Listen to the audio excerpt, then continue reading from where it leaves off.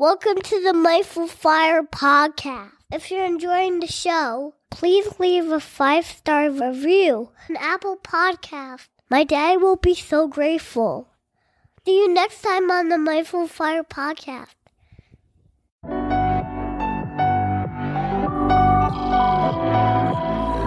Welcome to the Mindful Fire podcast, a show about crafting a life you love and making work optional, using the tools of mindfulness, envisioning, and financial independence. I'm your host, Adam Cuello, and I'm so glad you're here. Each episode of the Mindful Fire podcast explores these 3 tools through teachings, guided meditations, and inspiring interviews with people actually living them to craft a life they love.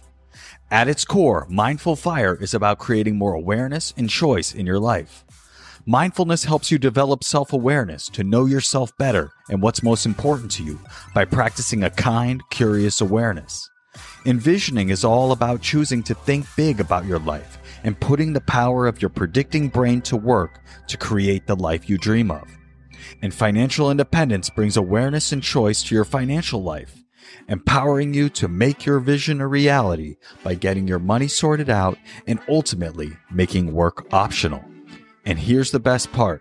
You don't have to wait until you reach financial independence to live out your vision. Mindful Fire is about using these tools to craft that life now on the path to financial independence and beyond. If you're ready to start your Mindful Fire journey, go to mindfulfire.org/start and download my free envisioning guide. In just 10 minutes, this guide will help you craft a clear and inspiring vision for your life. Again, you can download it for free at mindfulfire.org/start. Let's jump into today's episode.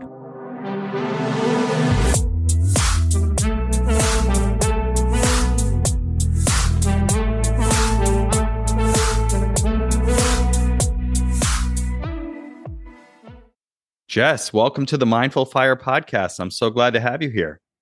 Thanks so much for having me. So, Jess, I'd love to have you start by sharing with the audience a little bit about who you are, your journey, and what you're up to in the world. Sure. So I'm Jess from the Fioneers. I currently live in Boston, Massachusetts, and I started the blog called The Fioneers in 2018 to chronicle my journey to financial independence. And at the time, I was working in a toxic, really terrible, more than full-time job, sprinting toward that fire finish line, thinking that I needed to save as much money as I possibly could. And I was completely miserable. And so I realized that, and I had recently learned about fire, and I realized that was not the path that I wanted to be on, the miserable sprint to the finish line path to fire. And so I decided that I wanted to do something different than that. And so I think one key important thing that I think aligns with this idea of mindful fire is in 2018, I ended up around that time having a pretty severe mental health crisis and started experiencing severe anxiety and panic attacks and needed to take some time away from work and away from everything to just reset and figure out, like, who am I? What do I actually want? And it required a lot of mindfulness skills to get there. And so that was the foundation of my financial independence journey and changing that approach to focus on how can I use the financial freedom that I've built to design a life that I love today. And so contrast that from 2018 to now. For a while, when I went back to work after my mental health crisis, I worked part-time. I built up a passion-based business, asking myself, what would I love to do after FI, even if I didn't generate any income from it? And used it as an experiment to say, can I generate income doing the work that I'd want to do for after FI? Realized that I could, built up that business, quit my job. Now I'm a quote unquote full-time entrepreneur, though I only work about 25 hours a week. My husband and I always had a goal of being location independent. And so I've built up my business enough that he's actually quitting his job tomorrow. We built out a camper van over the last year, and we're hitting the road in 2 weeks for a 3-month road trip. And to be able to travel all around national parks, work from the road. And so there's been a significant transformation in my own life from when I learned about fire to now. And so that's what's going on with me. That is incredible. And yeah, congratulations to you both for reaching this point in your journey. So it's not really the finish line, right? Because I heard on your Slow Fi meetup, which you host every month, I joined last week, and I heard that you are actually not at Fi. And so I think that's an important point you like to call out. But congratulations on reaching this point in your journey and realizing the vision of wanting to be location independent and hit the road in the camper van you've been working on for the last year. Yeah, thank you. Then that is a really good point. I think sometimes people hear the story and assume, oh, they must have reached financial independence already. But the reality is that we're less than 50% of the way there. Or it's actually, I think when we last calculated it at the end of the year, we're only about 40% of the way to full Fi, but feel like we're living something that's really close to what our post Fi lifestyle would look like. And that's been in many ways our guiding force over the last 5 years is how can we envision what our post Fi life would look like? And then how can we make that a reality before Fi? What does that thing we want require? And what are the ways that are possible to make that happen? And most of the time, it's not by retiring early to be able to do that. There's so many other possibilities and ways to make those things a reality. Yeah, I love that because I know that I feel this way, but I think a lot of people feel this if only, what I call the if only mindset, right? If only I could drive around the country, if only I could retire early, if only I could teach mindfulness and get paid for it. The list goes on and on. The more we realize that we're in control and we can just shift our attention and look at our life in a slightly different way and realize that we already have that, or we can create that with just a few minor tweaks. It's not so far out of reach. I think most people's vision is not so grandiose that they need to be retired to achieve it. I love that. That's a core part of your teachings and your blog and all of that. I think it's really empowering. Yeah. And I think even too, sometimes things do feel grandiose and pie in the sky, but they're still possible. So for example, in 2018, I actually have a blog post that I wrote in the fall of 2018 that articulates this is what our ideal life looks like. And it was location independence, the ability to travel as much as we want to, do entrepreneurial ventures that are just very fun for us, that we totally just enjoy. And it's so funny when I look back on that now, because even then in 2018, I was still oh yeah, I'll probably have to retire early to be able to do that. And then, but looking back, I realized no, we realized that there's actually a lot of different ways to be location independent, right? You could have a completely remote job. You could be a freelancer.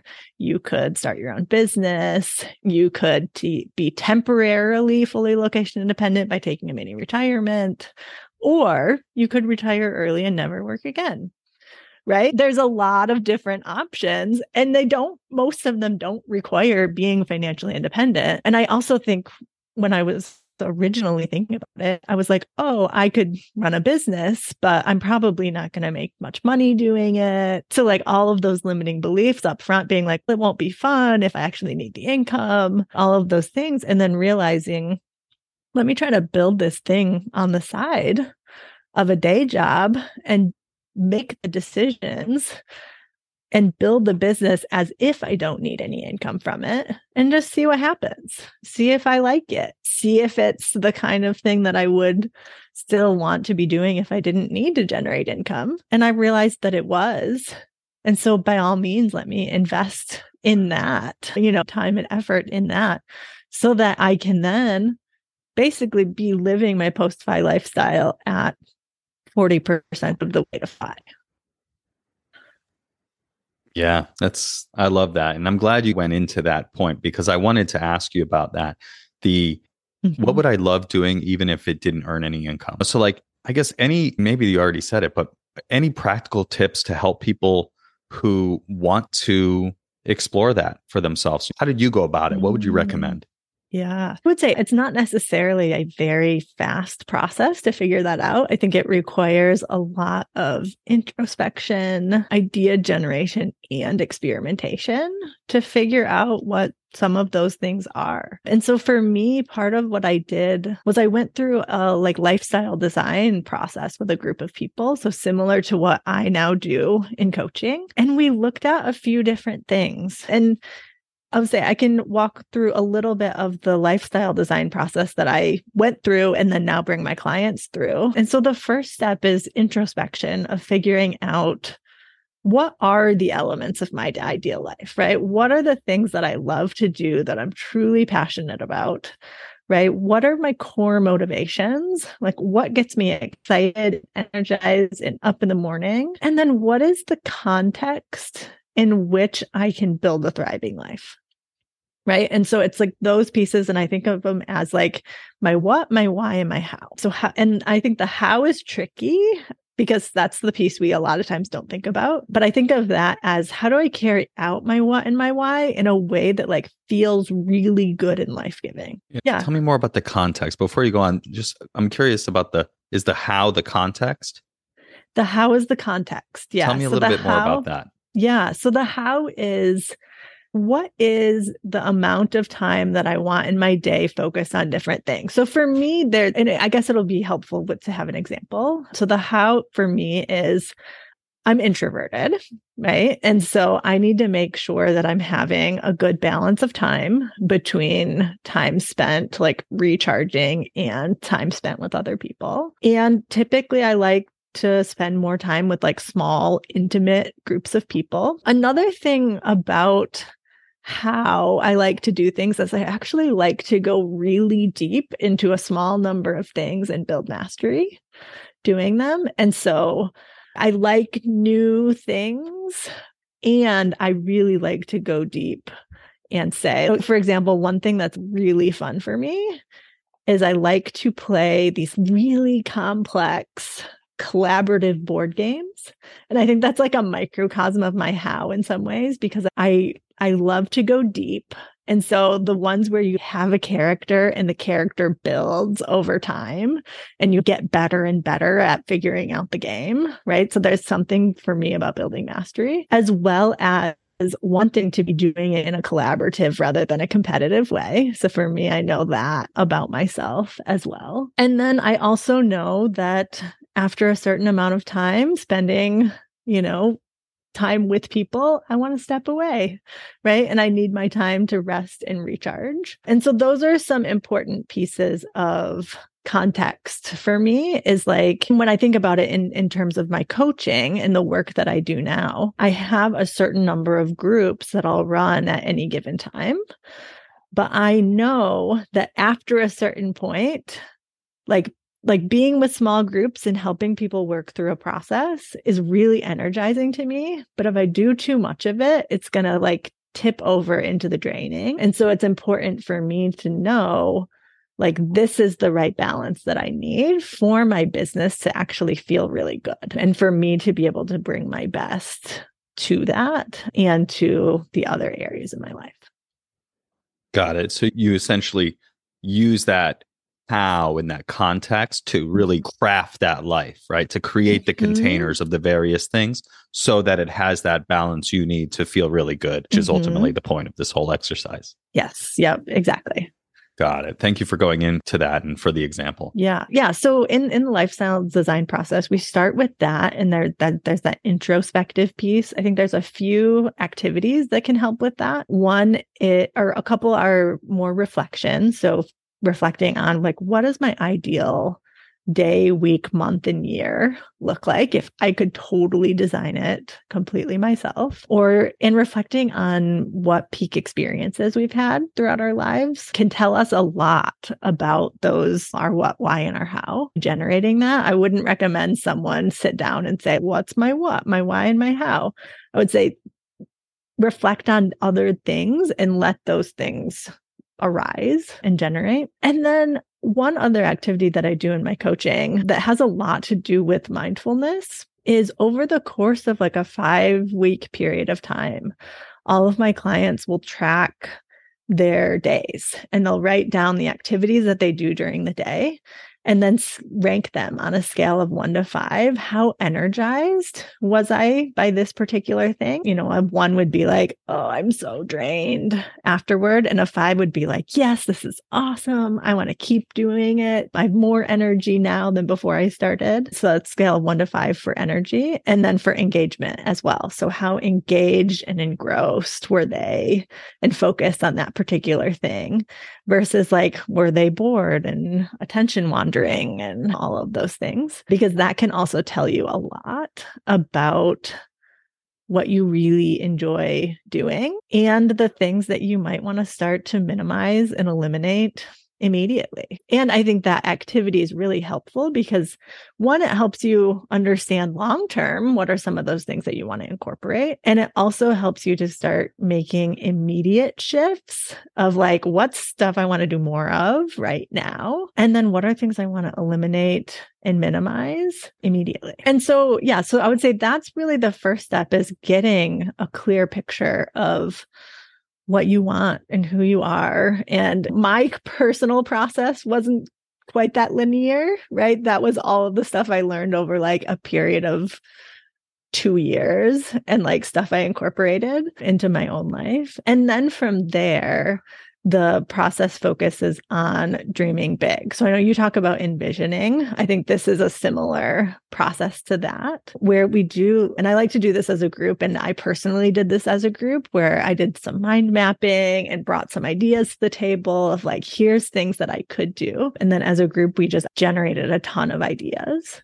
of what could be possible. And then I like to, and I have my clients, and this is the process that I did as well, was to create 3 distinct, awesome life plans rather than one. I think like the kind of issue when we only envision one plan is like we just envision one thing and we iterate on it rather than like allowing our brains to expand and thinking about things that are completely outside of our current experience. So when I have people do 3 plans, and what I did as well was plan number 1 is like, this is the idea you're noodling on, or like, this is your current life going forward for the next 5 years.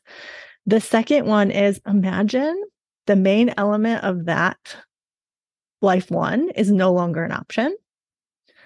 What would you do instead? And that's where like the creative ideas get flowing rather than iterating on the one plan. And then the third plan is if money or status were no object, like what would you do? And so you've already got the ideas flowing with, okay, I can't do the main component of life number 1. Then it helps to be able to brainstorm what I would do if money or status were no object. And this activity, I really love it. It's actually from a book and a course called Designing Your Life from professors at Stanford. So it's like the lifestyle design process or the design thinking process applied to life, your own life. And so I pull that resource into my coaching program. And that was the process that I did as well to start to envision what were the possibilities. And actually, in reality, I did that process with a group back in 2019. And I am basically living the life 3 that I created now. So over the course of 4 years, I've created that, even though I remember in that moment with the group, as I was sharing my life 3, I was like, this is such a pie in the sky idea. I'm nervous about sharing it. And they were like, of course, why can't you do this though, right now? And I was like, okay, I think I could take some steps and start to like make that a reality. And so over the last 4 years, taken consistent small steps and experiments and tested stuff out, adjusted, learned from it, and now we're here. I love that so much.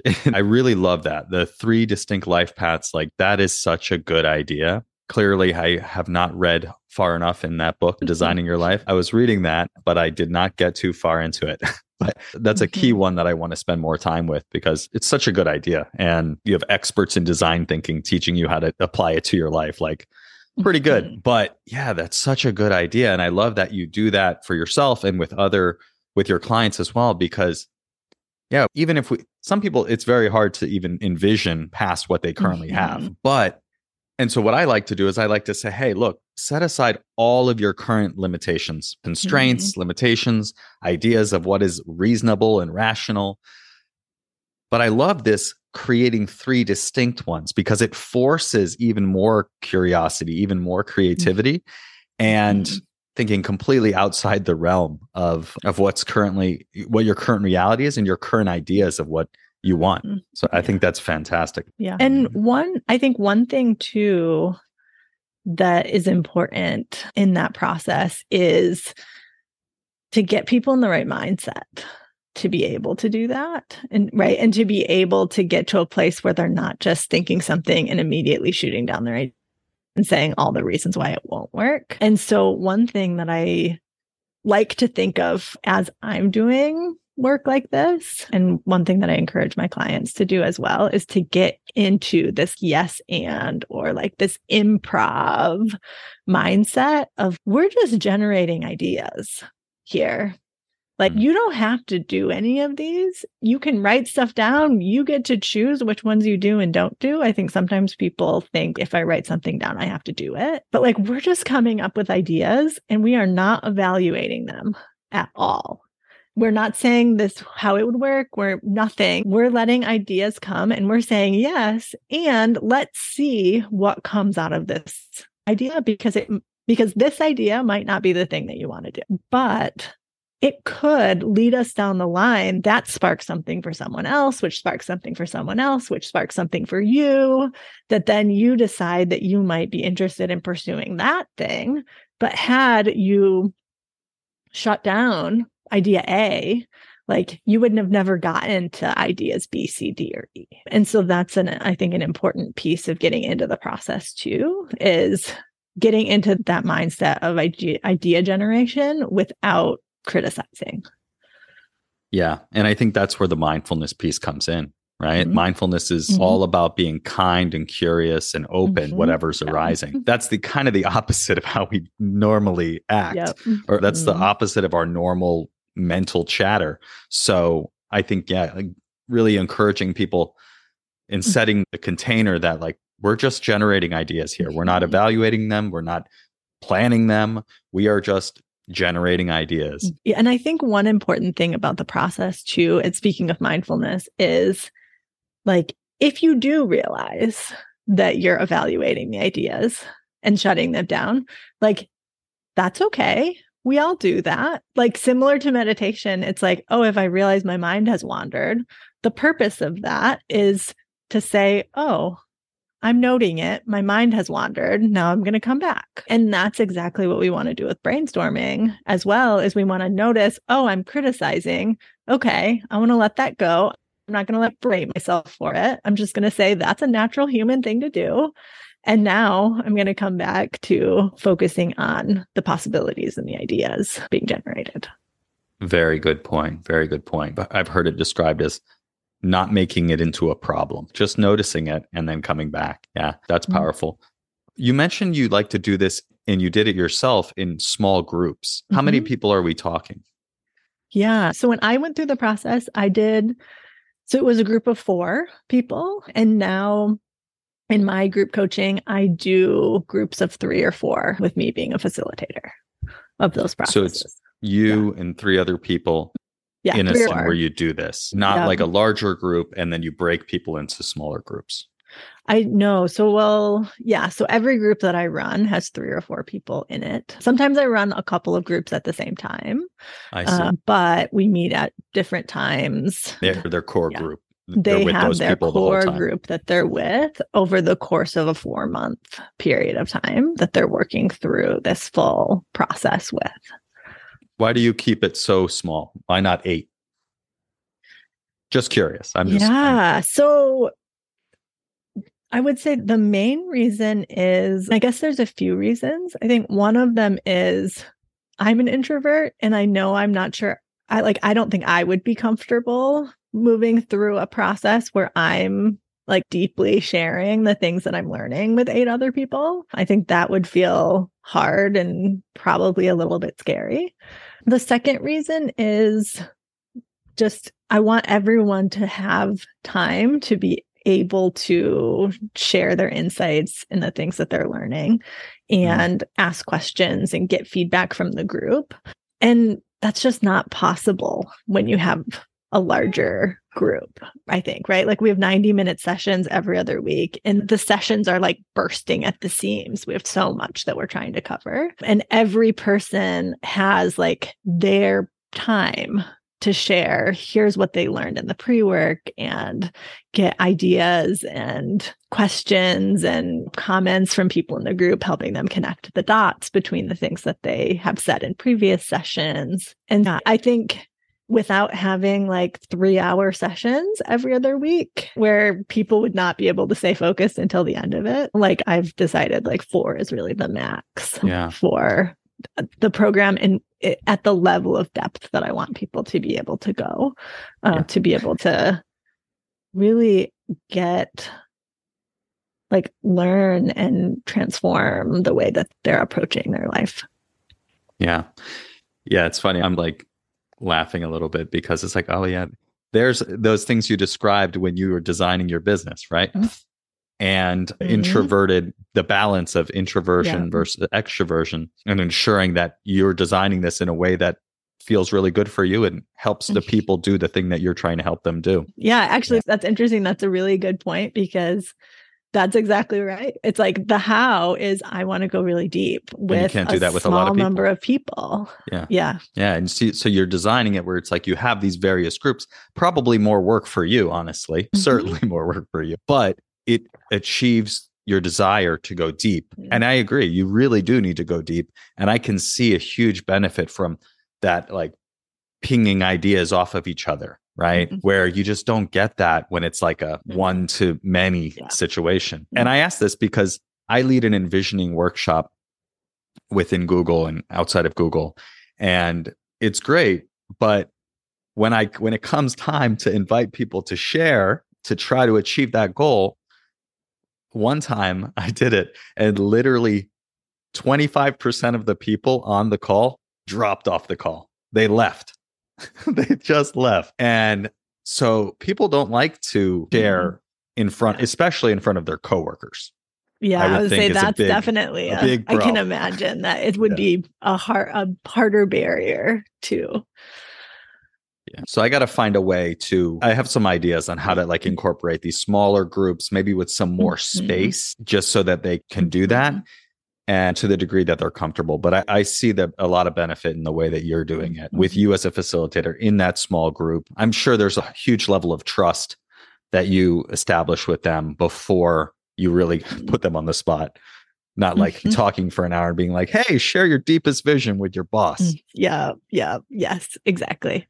Thanks so much already, Jess. Yeah. And I guess one thing that I would say too is once people have gone through that main program, I do have a like annual clarity process that I can bring people through to set like what's their vision for the coming year and actually creating that into a plan. And then people can participate from there in mastermind groups and get support and accountability to carry out their plan.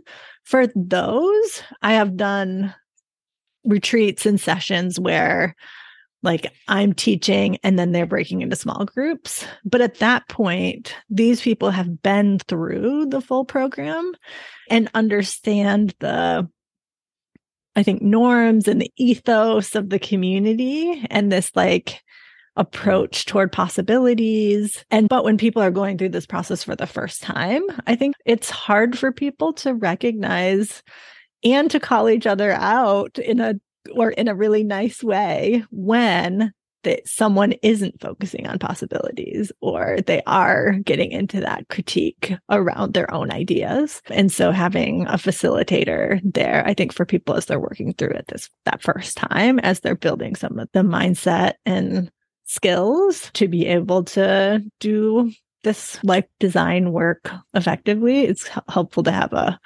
skilled facilitator with them.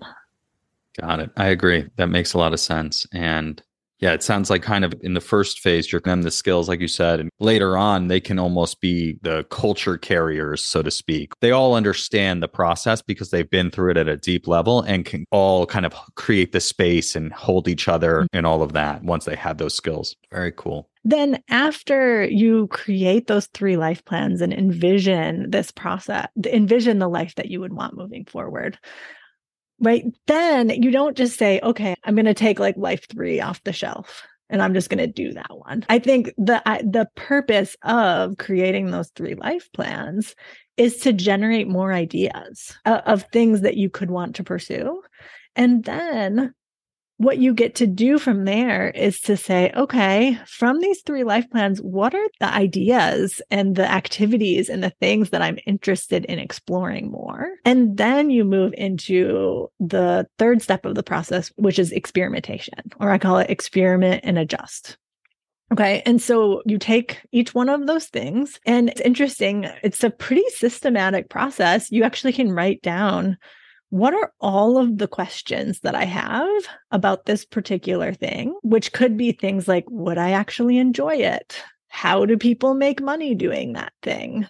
Like, how do you get started? What does the day-to-day look like? All of those kinds of questions. And then we continue brainstorming, right? And so we go through another brainstorming process to say, what are all of the ways that I could think of that I could answer those questions, and not just through internet research, right? Through experiments. And I think of experiments as a conversation, an observation, or like a beta test, right? So you could find someone who you could have a conversation with to figure out, like, they might be a couple steps further down the path, or an expert in the thing to help you answer some of those questions and to get a sense of it. For observation, so an example of an observation would be, one of the things in one of my life plans was that I wanted to potentially plan a retreat. And that was like, oh, like I can't even envision how I would get started doing that. Right. And so part of it was talking to people who did retreats. And then another one was actually like going to retreats. Not hard, right? But Not actually like investing in saying, like, I'm going to go to these. And when I go to them, I'm going to approach them with a mindset of not only what can I get out of it, like, and learn for myself, but also to look at it as, what do I really like from this? What would I do differently if I planned my own retreat? So that's an example of an observation. And then the third is actually like doing a beta test, or like shrinking it down, right, into something that you can try out in a day, a week, a month, and then you can scale it up from there. And so for me, on the sort of retreat idea, I was like, okay, how can I shrink this down and test it out to see if I can answer some of these questions? And one of the ideas that I had was, can I plan a local meetup for my like local women's personal finance group? Right. And so I did that, and then really actually enjoyed it. People actually came, right? So it built my confidence to then take like the next slightly bigger step over time, right? And so I think that's the power of taking an experimentation approach is, one, you're focusing on answering the questions. And so it's okay if something isn't conventionally successful, right? Because it's successful if you learn something valuable from it. So for example, I had a client who was considering starting her own tax prep business. And so she decided to do a tax season with H&R Block because she could get the training and see if she liked doing taxes. And it was like a defined period of time. I think she was just like working 2 days a week for 3 months or something. And so she came out of that being like, really didn't like working for H&R Block because of the bureaucracy and like all of the thing and not being in control of the schedule. But she's like, but I loved working with the people.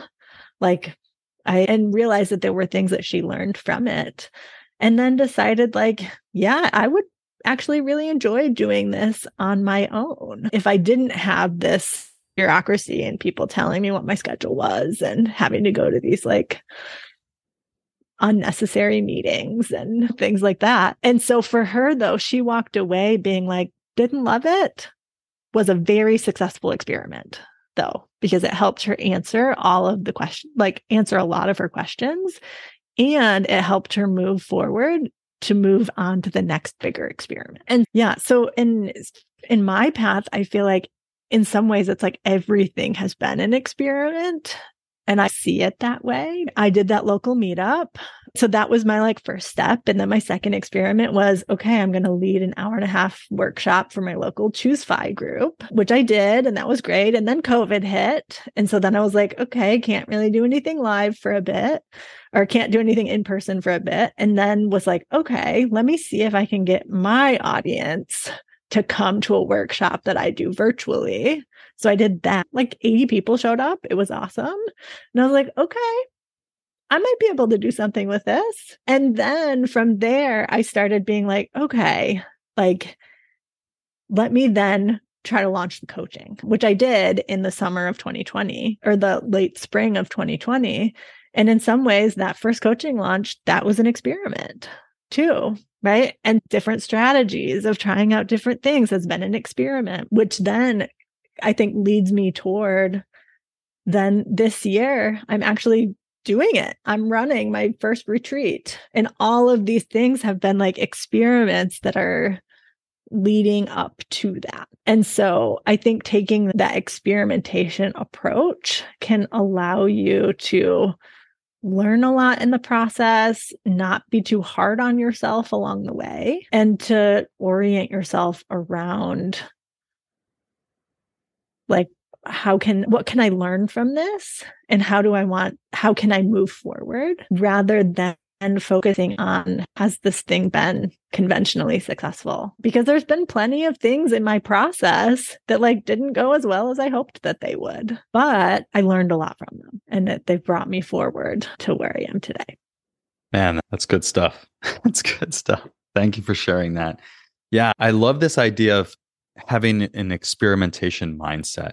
And for me, I find that I have a lot of ideas, like not hard for me to come up with ideas, not hard for me to envision future possibilities. But when it comes to choosing one and moving forward and like actually making a plan, that's when things get a little bit scary. Mm-hmm. And I find that I have this, I don't know if it's a mindset or whatever it is. It's this thought that if I try something, I need to like commit to it for the rest of my life. Mm-hmm. It's an exaggeration, but that's the feeling, right? It's heavy. Mm-hmm. Oh, if I go this route, I don't know. Then I start like racing forward into the future and be like thinking of all the next steps. And exactly. And it just feels so heavy.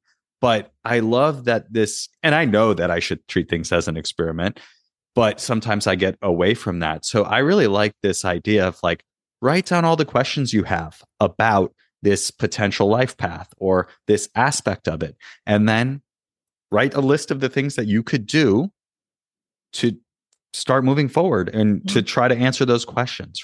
Anchoring on the questions and the ways that you could try to answer those questions feels much lighter than committing to that path for the rest of your life. Yeah. And you get to decide that you don't want to move down that path anymore if you want. Absolutely. And I've also had plenty of clients who have said, okay, I want to try out this thing. I tried it. I really didn't like it very much, was like, great. That's a successful experiment, because now you get to know that you don't want to move down that path anymore. So let's move down another path let's take that option off the table, right? Now we don't have to worry about that one. We tried it. Now we can try this one. Exactly. Like you tried it, you realized that you didn't like it. That's great. Let's move, let's try the next thing. And you didn't have to commit to doing that thing forever. Yeah. It's powerful. So you mentioned that you have some things that you're envisioning, but it's really challenging to take, like it can sometimes be at least challenging to take steps forward, because you like walk them down the path and think about all the future implications of them, rather than just figuring out like, what's the small step that I can take to answer the question and build the confidence and learn the thing. So yeah, would you be willing to tell me a couple of those things and we can actually talk through them? Sure. Yeah. Let's see. So there's a few. Okay. I'll go with one that gets wildly out of control in my mind very quickly. Great. It's always been my dream to design and build my own house. And I've envisioned this for years and years. And actually, this room that you're looking at, even though this is currently a virtual background, I am in this room right now. And this is exactly what I envisioned to a large degree. Envisioned it as like the great room of the house, but this is a sunroom. But I didn't have to build this. I was able to just buy this house, and I feel like things just align beautifully. And here I am in this room doing all the things that I envision wanting to do. That said, I still have this dream of designing and building what I call, and I've talked about on the podcast, the skate park casita. I was a rollerblader. This is all sounding ridiculous. It's all sounding very ridiculous. But when I was younger, I was a aggressive inline rollerblader. And I would do tricks on rollerblades, essentially, and skateboard and stuff like that. And I went to this camp called Woodward, and I always wanted to create my own Camp Woodward. And interestingly, it was that kind of merged with this idea of always like I wanted to be an architect, and that's why I wanted to design and build my own house. And this is what I'm talking about. It gets very complex in my head. But this is great, though. This is good. I'm not even to the part where I'm telling you the thing yet. Okay. But it's okay. Ultimately, I had this vision of wanting to go back to this camp and creating my own version of this camp. That was like my dream when I was younger.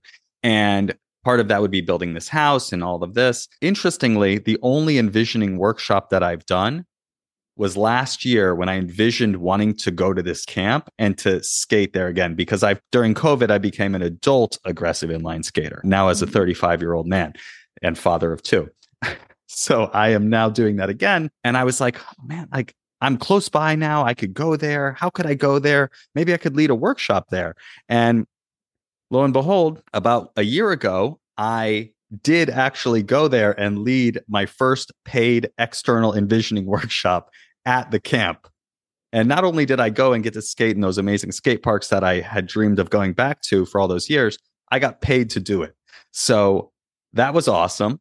And that kind of, it was a mini experiment. And it really showed me like, yeah, I really do like skating and exercising in this way. And I'd love to do it with my kids. And I'd love to actually build this skate park casita. So coming back to the idea of skate park casita, it's essentially a big version of this with a skate park in it. But at the same time, it also has like a community center / retreat aspect to it, and an office, right? So I would do exactly what I'm doing here, basically have my office, run my business, record my podcast, record my online courses, all of that in this like studio / the bottom floor would be a community space where I'd host like meditation retreats and workshops. And I have this vision of companies coming from New York City, like a small team of 8 to 10 people or so. They come, we host a retreat. I host an envisioning retreat, help them think about what's the vision for their team and their business, and what's the personal vision, and how do those things overlap, and how do those people see themselves making that vision happen and seeing their work leading them to their vision. I've done a few of these within Google to some degree, and I envision having a place where people could come and practice this, and I could host retreats there. Or other people like you could come and host a retreat as well when I'm not using it for that purpose. So as you can see, there are a lot of questions. There are a lot of questions. So interestingly enough, my very first thought actually is like, how cool would this be? And like, could you put tiny houses on the property and like that people could stay in? And that would be so cool. And would you like my first thought is like, could this be a co-working space? Could, so it's interesting that my first inclination is to say like, how could we make this dream bigger? Yeah, I know you were building on it. Yeah, you were building on it. Yeah. See, that's what I do. I like link all these ideas together. And then it's like, now it's like this Frankenstein thing. It's like, I don't know if corporate executives want to meditate in a half pipe. Like, maybe they do. Probably not. Who knows? Maybe not. But also, does that matter right now? I don't think so. But if I'm going to buy a plot of land and build a skate park, I guess I'd probably have to answer some questions before I did that. Probably. Here's the thing. You don't need to answer the question of would a corporate executive want to like meditate in a half pipe at this moment. So I guess let's start out with it and think of like, okay, so skate park casita that could potentially host retreats in the future for stuff that you're running, stuff that other people are running. Maybe it's camps for really cool adults that want to come and learn about envisioning. Yeah. That would be cool. One thing that you could do is start looking for examples of some of these things, of like what people are doing. For example, I recently, which I'm so sad that I can't go, but there's a company that I follow that's called Location Indie. And they like bring people together who want to be location independent. And every year they do a camp indie where they like bring people together to this like, it's like an adult summer camp, basically. And they bring people together to do like sessions and learning and like fun activities, which for you, it could be like aggressive inline skating. And, right. And so I think of, oh, that's like very similar, kind of like in my mind to like the thing that you're potentially thinking of. Definitely. Yeah. I thought about like, what would it look like? A potential experiment would be like, just host a retreat at Woodward. Right? Yeah. Like a retreat or a camp literally is a camp. They already have the facilities and they only use it for like, I don't know, 15 weeks a year. Like they make all their money in the summer and I already have a relationship with them. So that could be an opportunity. But yeah. So here's the question. What keeps you from doing that? A lot of questions around like, one, how could I do it with my family? I could bring them along for sure. That could be a possibility. I have the kids and the family and the job. And also it's far away. It's like 4 hours away from New York City, probably, or three and a half hours away. Yeah. I don't know. I think it's just like all the, it's what I was describing before. It's like all the things. Does anyone want to pay for this? Is anyone willing to do it? Like all these things that need to be answered. So that's I like your approach with the questions. Because right now they're just swirling in my head. Yeah. So then the key thing to do here is like write them down. So I actually have written some of them down. Like, how would I do this with my family? And how would I do this knowing that you work a traditional job? And like, would someone pay for this? So those are 3 questions. So how could you answer some of these questions? Like, let's start with how would you do this with your family? Like, how could you answer that question? Not what's the answer to that question. I could have a conversation with my wife. Would probably be a good first step. You could have a conversation with someone who has kids, who's done something like this. So find someone who's like planned a retreat and they have kids. Like, what do they do during that time? Yeah, definitely a good one. Yeah. And so then the question about how would you do this with a job? How could you answer that question? I feel like that one's an easy one. I just take time off. Like I could easily take a vacation. I'm not talking about doing this for a month, a weekend. Yeah. Yeah, that could definitely be done pretty easily. And you could potentially like talk to someone who has planned retreats while having a full-time job. So for example, the person who puts on the Camp Fi events, I believe he works for a regular traditional job and like just does Camp Fi on the side and does like, I don't know, 6 to 8 of them a year. A good point. And like, it's just his side thing and that I think wanted to do it and he made it happen like you're doing. Yeah. Yeah. Good point. And then like you have the question of like, would anyone pay for it? How would you go about trying to answer that question? Talk to people who would be potentially interested in it. Put out a invitation to chat on to my email list or on my LinkedIn.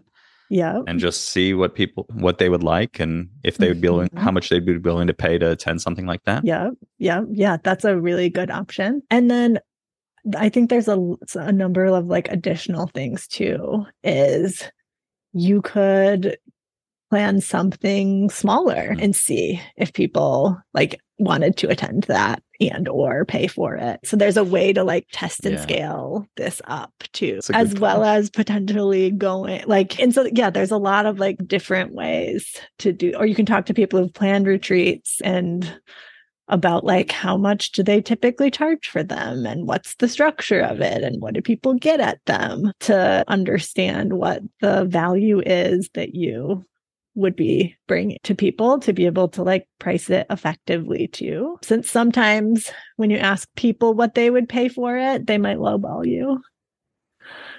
Right. It's true. So, yeah. Yeah, it's a good point. And you got to really map out what the outcome is and what the benefits are of it and what those are worth to people. And that's powerful stuff. Yeah, I like that, because you just told me how you did the step by step, but then I forgot all about that when I was thinking about my own thing. It's easy to jump right to the like, oh, I need to do the big thing right away. But it's like, how can we actually shrink it down to something smaller? So here's one example. I have one client who was planning to take the summers off, or wanted to. That was like one of his big goals, was he wanted to be able to take the summers off with his wife and his kids, because his wife works in education. And they took them on a daycare for the summer. And one of his questions was, what would I do? Would it feel good? Would it be exciting, enjoyable? And so he actually took a full week off work to just test out what would the summer feel like. And he like organized his schedule to do the things that he would do in the summer. And that helped him answer the questions of like, yes, this is how I want to feel. And I think helped to inspire him to move forward to actually become an entrepreneur and quit his job, because he was like, I want to feel like that week that I took the week off to like test out what my ideal schedule would be. So so like there's so many different kinds of experiments. Yeah, I love that. Right. Setting aside my example for a moment, but I think that it makes for people pursuing financial independence, right? Like a lot of people are so focused on getting to that end goal, and then they get there and they have no idea what they want to do because they haven't done these experiments. So I think things like sabbaticals or mini retirements or even just a week off, right? I actually did that long time ago. I was in Barcelona with my wife, and I was staying with a friend, and my wife went back ahead of me, and I stayed for a week and kind of just like experimented. What would it be like being a location independent entrepreneur? And I just worked on my side hustle for a week, and it was great. It was super fun. I'm like, yeah, this would be fun. I think it's really important to do this experimentation. Yeah. And then one other thing that I would say, so on the like building of your house, wanting to like potentially build your own house piece, I had a client who had that as a thing that he was interested in exploring. And so a few small experiments of things that he did was, one, he actually went and did some volunteer days with Habitat for Humanity to actually build houses and learn about the different components of different things, because they actually teach you a lot to be able to actually do the work. And he learned a lot and like really enjoyed the time. He then also did like a complete renovation of like one of the rooms of his house and made like his wife this like beautiful craft room, and like really enjoyed that and learned some of the software of like how to actually like create it and work through that whole process. And then his next experiment was actually creating a separate like office structure for him in his backyard. So like he's using his backyard to create this, and he got all the permits and figured out how to do the foundation, is like in the process of actually like building this external, beautiful, very sunny lit office that he can now do his work from. And all of this is giving him information, whether like whether he really wants to build his whole like own full house in the future. And in the process, he's learning a lot, and he's getting to have the same level of enjoyment of the process as he would actually building the house. And so it's not just thinking about it and anticipating it. He's actually getting to do the things and experience the enjoyment of that now rather than waiting until he has enough money or time or whatever to do his entire new house build. I really like that. That was the initial idea, right? And then I was like, oh, maybe I want to host retreats as well. But then it's like, my wife's like, I don't want randos from the internet coming to my house. My kids live. That's a reasonable request. So I'm between like, do I just want to build this as an office and skate park on my property? Or do I want to do this bigger vision? Or maybe it could be both or something. I don't know. But there are a list of questions. Both. Like you could start down these parallel paths of like testing out the building of the house piece and the stuff on your property and doing these retreats, but you could do them at Woodward. And then you could eventually figure out how you would want to marry the two. Yeah, exactly. If you do at all, like you don't need to know the answers before getting started. Yeah. And a big part of this is I want to host the workshops either way, right? I know that I love facilitation, that I love mindfulness and envisioning and talking about it and helping people connect the dots for themselves. So like I could get a company to hire me and I could go do it at their office. Like I don't need to buy land and build a thing just to hope that they want to come here. A lot easier just to go there. And that's actually a really good thing to experiment with. And then eventually, one podcast that I really love is the Rebel Entrepreneur podcast. And they focus a lot on experimentation when you're building a business, as well as building a business like without putting a ton of money into it until you've made some money. Whereas like I could totally see you being like, hey, I'm going to offer these corporate workshops and I'm going to go there and do them, or go to a place and do them that you don't own. But then over time, you could generate the income needed to like open your own retreat center that could be separate from where you currently live. Like all of those things are potential options if you go down the path and figure out that if it's something that you really want to do. Yeah, definitely. Thank you for going through that with me, Jess. That was definitely illuminating, and hopefully people can apply what you were walking me through to their own situation. I think that there's a lot of value in that. So Jess, speaking of retreats, you said earlier that you're going to be leading your first in-person retreat later this year. Would love to hear more about that. Yeah. So the very first retreat that I'll be running is the Slow-Fi retreat, and we're going to be holding it in late September. And it'll be a 3-day retreat, and we'll be hosting it in Winter Park, Colorado. So right outside the western side of Rocky Mountain National Park. So bringing people together in a beautiful location. I feel like you all know a lot about me so far. I like to have smaller, more intimate experiences. So the max number of retreat attendees is 35. And so it'll be a smaller group of people with the opportunity for people to be able to all get to know each other pretty well over the course of the time. The focus of the retreat, as I said, is on Slow-Fi. And so I think of Slow-Fi as intentionally designing your life along the path to Fi. So using the financial freedom that you're building to make life changes along the path. And so what we'll be doing at this retreat is focusing on lifestyle designs that are available to people along the path. So I have a bunch of speakers coming who are already living Slow-Fi lifestyles. So people who are actually, one of the speakers is actually on a year-long family gap year where they're traveling around the country in their RV with 3 kids. Another one who actually decided once he realized he reached Coast-Fi, scaled back to do self-employment and contract work about 15 hours a week just to cover him and his family's expenses. And so he'll be speaking there. And then someone who's living a semi-retired lifestyle doing financial coaching, and someone who has focused on building up a ton of different income streams. And so I think it'll be really fun to be able to explore, like, what are the different lifestyle design options available to people?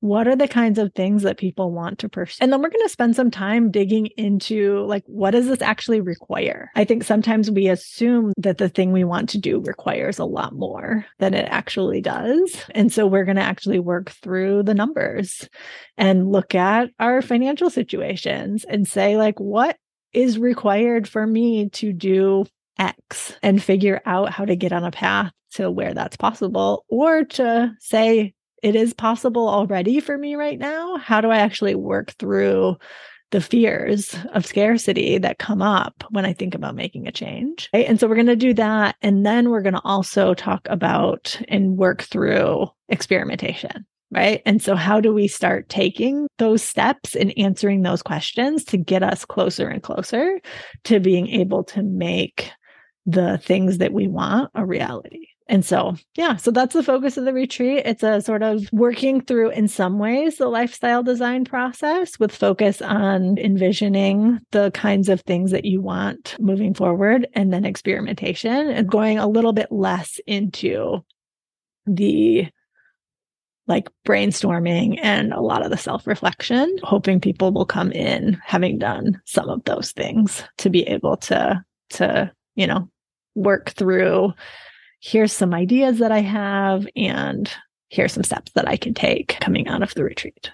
Got it. So it sounds like people will come in with a handful of ideas they might want to map out or dive into more. Yep. Yeah, partially. And that there will be a panel. So with the speakers of like all the different kinds of things that they've done, so that people can learn and start to get a sense of like, oh, this person is taking a full year off, or this person has started a business doing X, or this person is working seasonally doing XYZ thing. So to just get a sense of, here are the things that are possible, and what ones am I interested in exploring more of? And then they can go have conversations with that person who's doing it. Yeah. Yep. I love that. That's really what I'm trying to do with the podcast, right? Like expose people to people like yourself who are living this already. But the retreat takes it to a next level where you literally can go up and talk to that person and ask them 100 questions that are on your mind. Yeah. So how can people learn more and sign up? Yeah. So people can find all the information that they need on my website, which is thefioneers.com. And if you go to the website under the programs tab, or if you scroll down on the page, you'll see a place to be able to sign up for the retreat. I do have, I think there's like 6 or 7 spots still available for the retreat. And so if you want to sign up for that, people can do that still as well. All right. Very good. Yeah, I'll put a link to that in the show notes for sure. And hopefully by the time this comes out, there's some spots left. Maybe I'll fast track this so that we can get it out there. Cool. As you were thinking about, okay, now's the time for the retreat. I've taken the small experiments. I realized I really like this and I would love to do a retreat. How did you go from, all right, I'm going to do a retreat, to it's booked, people are signed up, we're doing it? Yeah. So that's a really good question. And so I think part of it was throughout, right? I started my coaching business at like the very beginning of COVID. And so I may have done retreats sooner, potentially, had it not been the sort of COVID issue. But I had built my confidence by building up that business and having regular clients, building up my email list. And I've mentioned it over the years of like, I'd love to run retreats. That's one of my ultimate goals, waiting until things are better with COVID. And then I actually had some people on my email list reach out to me to say, I just want to put a plug in here. I want you to run a retreat. And I want you to do it soon because I want to come to it. And so that to me was like, okay, great. So now like this might be the right time. And I was starting to also get back into going to live events and retreats again. And so was like, okay, this is the time to actually dig back into it. And so then at first I was like, okay, what are my first steps to actually make this a reality? And so the very first thing that I did was I made a list of the people who I know who run retreats. And I reached out to them by email, had a couple conversations. I thought about the events that I had been to in the past. I was starting to think about like, okay, what are the kinds of venues that people do? Like, what are the different options? And then I actually talked to my spouse who has done retreats for work. And he was like, just go, because I was looking at like, if we did a hotel and whatever, like it could be really expensive. And he was like, find a retreat center that like has everything included. And I was like, okay, that's a good idea. And I started looking into that and realizing it's really a easier, less expensive way of doing it to be at a place that's designed for retreats. And so yeah, then I just started to reach out to places and have conversations and ask them questions. And I didn't worry about, would I be asking them a stupid question? I think there was one, I just called up a guy and I was like, this is my first retreat. I'm just trying to get a sense of what you guys even offer. And so I started having conversations with people and then just like pretty easily honed in on one place being the best option for me for this year. And so then yeah, I booked it. And then I created the plan of here's when I'm going to announce it. One of the things that comes to mind a lot for me is like, how do you put a value on the outcome of his life being more enjoyable? Like really valuable, but like, how do you put a dollar amount on what that's worth? Yeah. Any thoughts?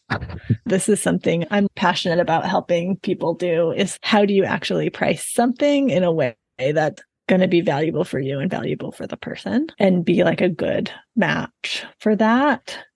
And I think like some of that is experimentation. Some of it is figuring out like what have other people charged for similar things and how am I differentiating myself? And then I think some of it is just saying like, this is what I think it's worth.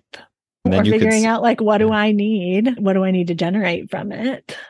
And going from there and then saying, okay, now this was the first one, then I can increase prices over time if I want to and that kind of thing. But I definitely think that people tend to charge too little for things, especially in like the FI space.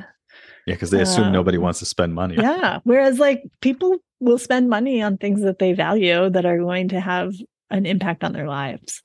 Yeah. And I do think that if people pay more, they're often more committed to getting the outcome as well. Yeah.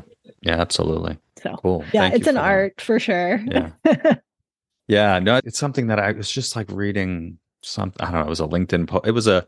There's this guy on LinkedIn, Justin Welsh. I don't know if you ever come across him. Basically has courses about LinkedIn and like, he had like a newsletter about pricing and he was talking about like, think about the value of the outcome to them. And I'm like, how do you value like having a vision for your life? Yours is much more than that. I'm focused on the envisioning piece. Yours is much more on like operationalizing it and like making those changes immediately. Yeah. Which has a more immediate value. So real quick. So a couple of terms you mentioned throughout, Jess, are coast fi and slow fi. I'd love if you could just define those terms and maybe talk about the differences between them or similarities. Slow fi is an idea that we coined back in 2019. And I think it has its roots in the slow movement. And so if you think of slow food or slow travel, and I think the idea behind that, the slow movement is not necessarily about speed. It's about intentionality. And it's about how you're making intentional choices to go at the pace that you want to go, right? Like people in the slow movement aren't always saying, I have to have every meal be 4 hours a day and I have to like cook XYZ and everything has to be 100% local.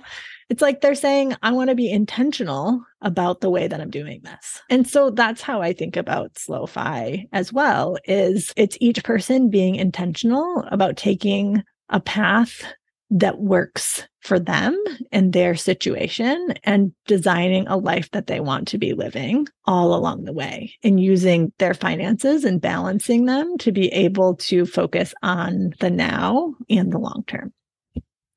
Coast Fi, I would say, is a subset, like a sort of subtopic of Slow Fi. So I would say underneath Slow Fi, there's various different financial freedom stages that can unlock new lifestyle designs. Fi is one of those things. So Coast Fi is the point where savings becomes optional. So it's the point you've saved enough for your traditional retirement, depending on your age and the expenses, annual expenses that you want in the future, where the market's going to do the heavy lifting for you. And so you've saved that. As long as you don't pull anything from it, it'll grow to provide you with your comfortable traditional retirement at 60 or 65. And so that gives you a lot of freedom now to say, I only need to cover my actual expenses. And then that opens up a lot of opportunities to be able to design the life that you want now. Because if you're not trying to save 40, 50, 60% of your income anymore, like you can make half as much. And so that's somewhat of the path that we're taking is the Coast Fi approach, where we have reached Coast Fi. I think we're Coast Fi that it would compound and we could retire in our mid to late 50s. So if we never added another dollar. So we're focused on covering our expenses and getting to a point where we're saving a little bit. So we want to save like 10 to 20% of our income for like medium term kind of goals and things that we want to do between now and when we decide we want to fully retire. Very cool. Yeah. If you went hardcore Coast Fi, you wouldn't touch your saved money. That would be growing and you would generate enough income minus taxes to live off of in the given year. Right. Yeah. And so if you wanted to do something else, say like buy an RV or buy a house or something, you would need to build that into your plan and include an additional amount of income that you're saving for that intermediate term goal, because you wouldn't want to pull out from the savings because that would mess up the timeline for traditional retirement. Yeah, that's exactly right. Yeah. And yeah, it's like thinking, I guess it's thinking about it in the buckets. Or for us, one way that we think about it too could be to say, okay, this one decision would mean retirement at 57 instead of 56. Are we okay with that? And so we could pull it from that bucket if that is a trade-off that we're willing to make. Or we are able to build up some sort of cash reserves or investments that we can use for some more of those interim term goals, which, I'm actually a pretty risk averse person, which is interesting given the kind of work that I do and the kind of lifestyle that we're actually living. But we have a plan A and a plan B and a plan C and a plan D. And we've worked through if this doesn't work, we have this, and that kind of thing. And it's not a worst case scenario thinking. It's more of a problem solving thinking of this happened, what would we do? And I think for us though, to have that level of comfort that gives us the freedom and flexibility to move forward in the way that we want. We feel like having that 10 to 20% savings buffer still makes us feel comfortable with our plan moving forward. Yeah, and the nice thing is you're an entrepreneur. Your income can scale as much as you want it, and you can work as much or as little as you want to achieve the income that you're hoping for and needing to support your life. Especially once you've dialed it in, like you have, you've gotten the business up and running and in a good state. Yeah. And actually, one of the questions that I'm really weighing is, sure, it would be good to make a little bit more money, but can I do it in less time? Do I want to make the same amount of money, but do it in less time? And so there's always that trade-off going through my mind as well, is I don't want to pursue scale or a higher income for scale or income's sake. I want it to have a purpose. And if I do end up generating more income, what is that money for? So good question. Yes. That is the perennial question in my mind, is what is enough? Right? Which means once you have enough, what is the extra money for? Yeah. So let's switch gears to the Mindful Fire Final Four. So the first question is about envisioning. We've talked about a lot of the things you've envisioned, but is there anything that's you're currently envisioning for your life? That's a really good question, because I feel like I'm at a stage where I've achieved or am about to achieve the things that I like fully envisioned. So planning this retreat, my husband and I bought our camper van. We're hitting the road. We're going to be on the road for close to 6 out of 12 months this year. And so part of me feels like I'm actually in a stage of observing and like stepping back and seeing like, how does this feel? How is it going? To then figure out how I want to move forward from here. And yeah, I do feel like after this year will be a period of time where I'm ready to jump back into envisioning like, okay, what is this? What is the next big thing now that we're moving forward from having actually achieved and done these things that we've envisioned? Yeah. I'm glad that I asked that question. I was feeling a little weird about asking it because like you're achieving everything that you envisioned. And then I ask you this, what else? And which kind of gets back to the question of like, what is enough? And the constant chasing that we do as human beings. And that I certainly do. But I really like your answer because you're at that point where you've done it and you're sitting in it and observing and going and appreciating that. And then you know that some other thing might emerge and you're open to that. I think that's a stage within the envisioning process that I hadn't thought about. I would just think of like getting there and then what's next. You're still in this middle, right? You haven't done the retreat yet. And even at the retreat and even after the retreat, it will all still be in this like, wow, I made it happen. Right. Yeah. So there's this place to pause and reflect and celebrate and then figure out where do I want to go from here? Don't feel a pressure to be creating a new vision now that I'm like close to being at the sort of end of this one. Like I know I will eventually get to that place, but I'm really happy with how things have evolved. Yeah, that's amazing. I'm really happy to have that emerge from this conversation. All right. The second question is, what piece of advice would you give to someone early on their path to financial independence? Yeah, that's a great question. So I think the advice that I would give someone early on their path is to figure out what you're saving for and what do you actually want your life to look like. I think that's the hard thing.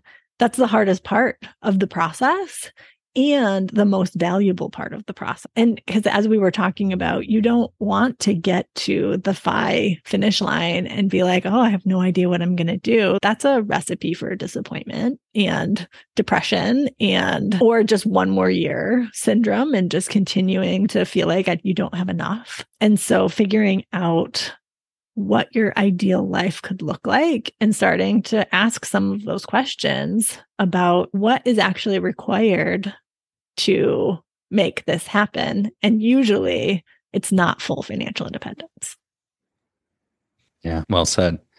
The third question is, what piece of advice would you give to someone getting started with meditation and or mindfulness? Yeah, that's a great question. I would say the one thing that people could do would be to do guided meditations. I think those are extremely valuable for people who are just getting started. I personally really like the Headspace app. I've used that for years and years now. I think I recently saw that I had 1,800 minutes of meditation over the last 5 years or something crazy. So yeah, I would highly recommend doing some guided meditations. Even after 5 years of it, I don't do unguided meditation. It's very challenging. So yeah, I would start there.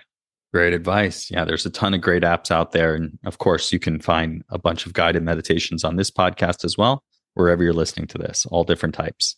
But yeah, it's definitely helpful to start with guided. And the last question, Jess, is how can people connect with you online and learn more about your blog and your content and the retreat that we were discussing? Yeah. So I can be found on my website, which is thefioneers.com. So it's like pioneers, but with an F for or financial independence. And then you can find me on any of the social platforms at the Fioneers. And then I do have a private Facebook group for people who are interested in slow-fi and lifestyle design. And you can find that at thefioneers.com/FB for Facebook. Wonderful. I will link all of that up in the show notes so people can find that easily. And yeah, thank you so much, Jess, for being here. This was better than I could even have imagined. And I'm very grateful for you coming and sharing your wisdom with me in the audience. For sure. Thanks so much for having me. Thanks for joining me on today's episode of the Mindful Fire podcast. If you enjoyed today's episode, I invite you to hit subscribe wherever you're listening to this. This just lets the platforms know you're getting value from the episodes and you want to be here when I release additional content. If you're ready to start your Mindful Fire journey, go to mindfulfire.org/start and download my free envisioning guide. In just 10 minutes, this guide will help you craft a clear and inspiring vision for your life. Again, you can download it for free at mindfulfire.org/start. Thanks again, and I'll catch you next time on the Mindful Fire podcast.